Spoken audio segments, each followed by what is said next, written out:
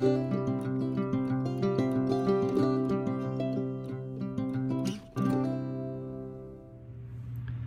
folks, I'm Pastor Eric Tritton from Gloria Dei Lutheran Church in Hudson, Ohio, and this is a weekly word. Thanks for being with me. I'm glad you're here. We are in part 3 of a series on low anthropology. I think I have 3 more episodes to do after this one, and it might be helpful for you to go back and get the other 2 episodes before you watch this. But if you don't want to do that, you do you. Hopefully this will make some sense, but I do think you'll understand it better if you see the other episodes first. So, low anthropology. David Zahl wrote this book because he believes, as he says, that low anthropology is an important part of seeing people as they are, as opposed to how we would have them be. I think that's a great insight, that a lot of times we look at people and we know what we want of them. We know the expectations that we have for them. And the same is true as we look at ourselves, that we have expectations of ourselves. And sometimes we don't live up to those things. We see ourselves doing things that don't make sense when we strive for different goals in our lives, or we try to be a certain type of person. And when we recognize people and just accept them for who they are, that can generate compassion, and it can be an important part of lasting love for ourselves and for others. So in talking about low anthropology, Zahl identifies 3 pillars that all people have going on in their lives. He says that we struggle with limitations, doubleness, and self-centeredness. And last week I talked about limitations, and this week I want to talk about doubleness. So what do I mean by doubleness, or what does Zahl mean by doubleness? Well, doubleness, it's the competing forces, or the conflicting voices that drive our behavior. And to give an example of this, Zahl uses binge watching television. This wasn't a thing when I was a kid. The shows would come out a week at a time. Now Netflix drops a whole season in a day, and you can spend that whole day watching that season. And doubleness is when you're watching the show and you know you have things to do, and you really, really want to get to the important work that you need to do, but you're going to do it after one more episode. And 1 becomes 2, becomes 3, and the next thing you know, you haven't accomplished the thing that you wanted to do. So Zahl puts it this way. He says, we know the right and responsible thing to do. We know what would make us feel better. And we'd like to think that we'll do it after 1 more episode. In another place, he talks about doubleness this way. He says, doubleness describes the baffling divergence between what we think we want to do and what we actually do.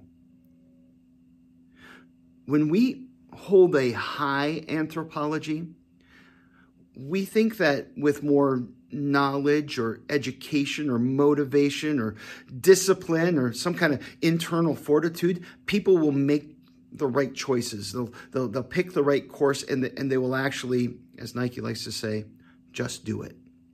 And we think that that's us too, that with the right mindset and with the right information, that we'll do the right things. But if you've ever tried to diet or exercise, or just watching TV sometimes, that doesn't always work out. And that when we do things that are inconsistent with our desires, inconsistent with the things that we say that we want, that we experience a kind of judgment. And sometimes that judgment is external. When somebody knows these are the things that we're striving for, we don't live up to it, and they speak to us and tell us that we're not living up to our expectations or their expectations of who we should be. And sometimes those judgments are internal, as we sometimes beat ourselves up. Low anthropology finds that we are a mix of emotions, that we have complicated motivations, and we're filled with internal obstacles and resistance. And when we recognize that about ourselves, we're actually in really good company. Because St. Paul said the same thing about himself in the book of Romans. And he's really describing the human condition here and his frustration with his own doubleness. So check this out. He writes this: I do not understand what I am doing, because I do not practice what I want to do, but I do what I hate. Now, if I do what I do not want to do, I agree that the law is good. So now I am no longer the one doing it, but it is sin living in me. For I know that nothing good lives in me, that is, in my flesh. For the desire to do what is good is with me, but there is no ability to do it. For I do not do the good I want to do, but I practice the evil I do not want to do. Now, if I do what I do not want, I am no longer the one who does it, but it is the sin that lives in me. For in my So I discovered this law: when I do what is good, evil is present with me. For in my inner self, I delight in God's law. But I see a different law in the parts of my body, waging war against the law of my mind and taking me prisoner to the sin in the parts of my body. What a wretched man I am, he says. Who will rescue me from this body of death? Thanks be to God through Jesus Christ our Lord. So then, with my mind, I myself am serving the law of God, and with my flesh, the law of sin. He recognizes he's got these things that are pulling him in different directions, and it's driving him crazy. He genuinely wants to do what God calls him to do, but he continues to sin. And maybe you can relate. Maybe you can recognize that in your own life, in these different aspects of who you are. And I want you to really grab hold of where he finally throws himself. It isn't with, I need more knowledge, I need more education. It's basically, I need a Savior. I need grace. And thanks be to God that he gave Jesus in order to rescue us from this doubleness that is inside of us that we're going to continue to live in for the rest of our lives on earth. I was talking with a counselor one time about this, and he said that he likes to use partial language when he's dealing with these internal conflicts. He says, you talk about it this way. You say, part of me feels whatever you feel. Part of me wants whatever the thing is that you're dealing with that you want. And then you recognize that part of you feels or wants the exact opposite thing. And he says that by doing that, it can help you to make the choices that you need to make, because you put it up there in front of you and you can see it a little bit more clearly.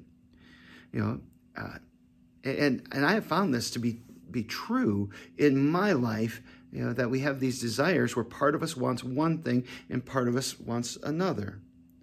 So part of me wants to have another piece of pie, and part of me wants to be healthy and to be able to run and have a long and healthy life.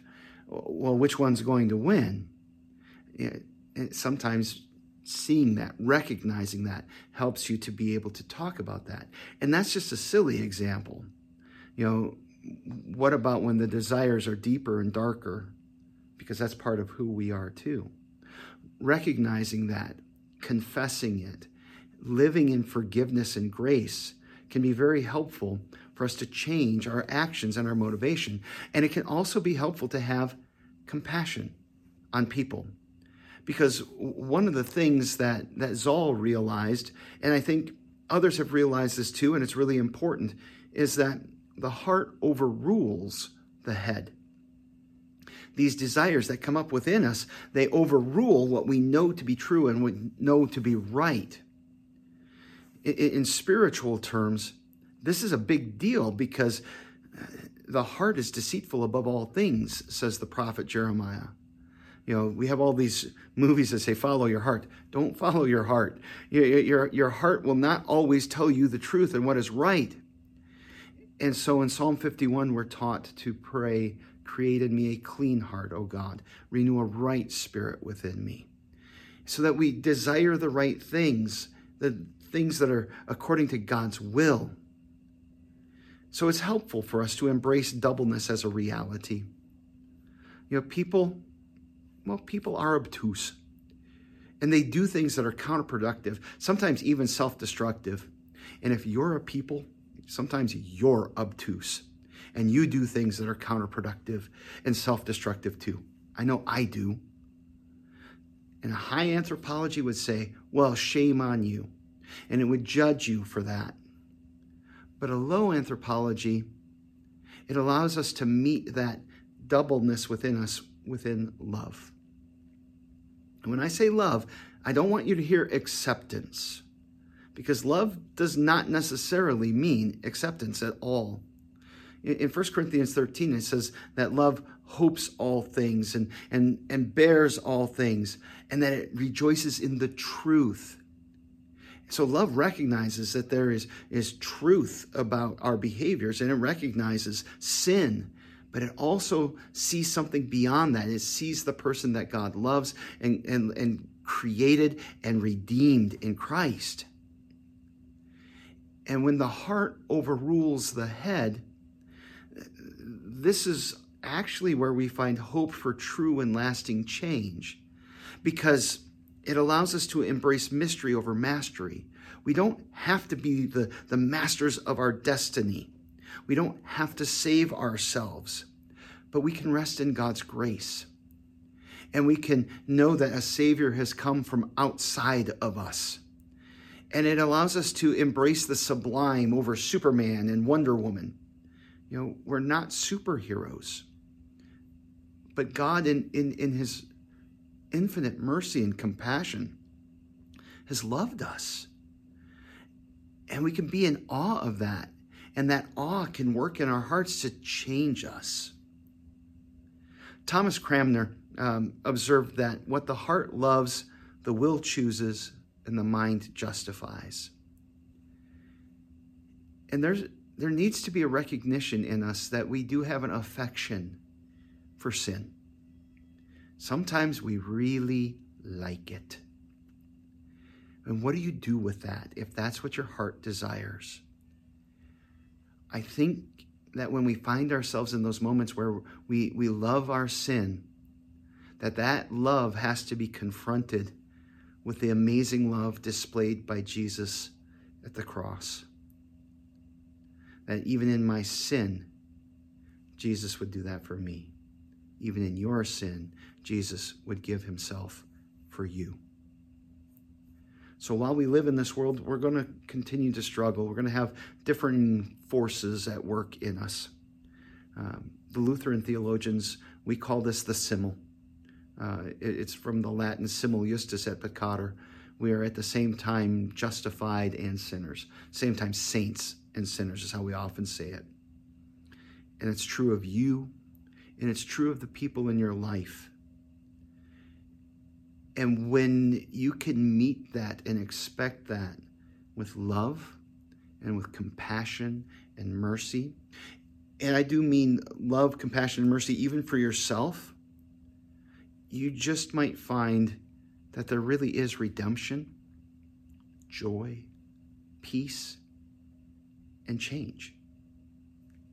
So embrace doubleness, not as a way of life, but as a fact of life, and bring it to Jesus and live in his mercy and forgiveness. This one got a little bit long. Sorry about that. If you're still with me, thank you. And if you liked this, if this was helpful, please share it. Help other people to find it, because I always figure if this was helpful for you, it'll be helpful for somebody else. God's peace be with you.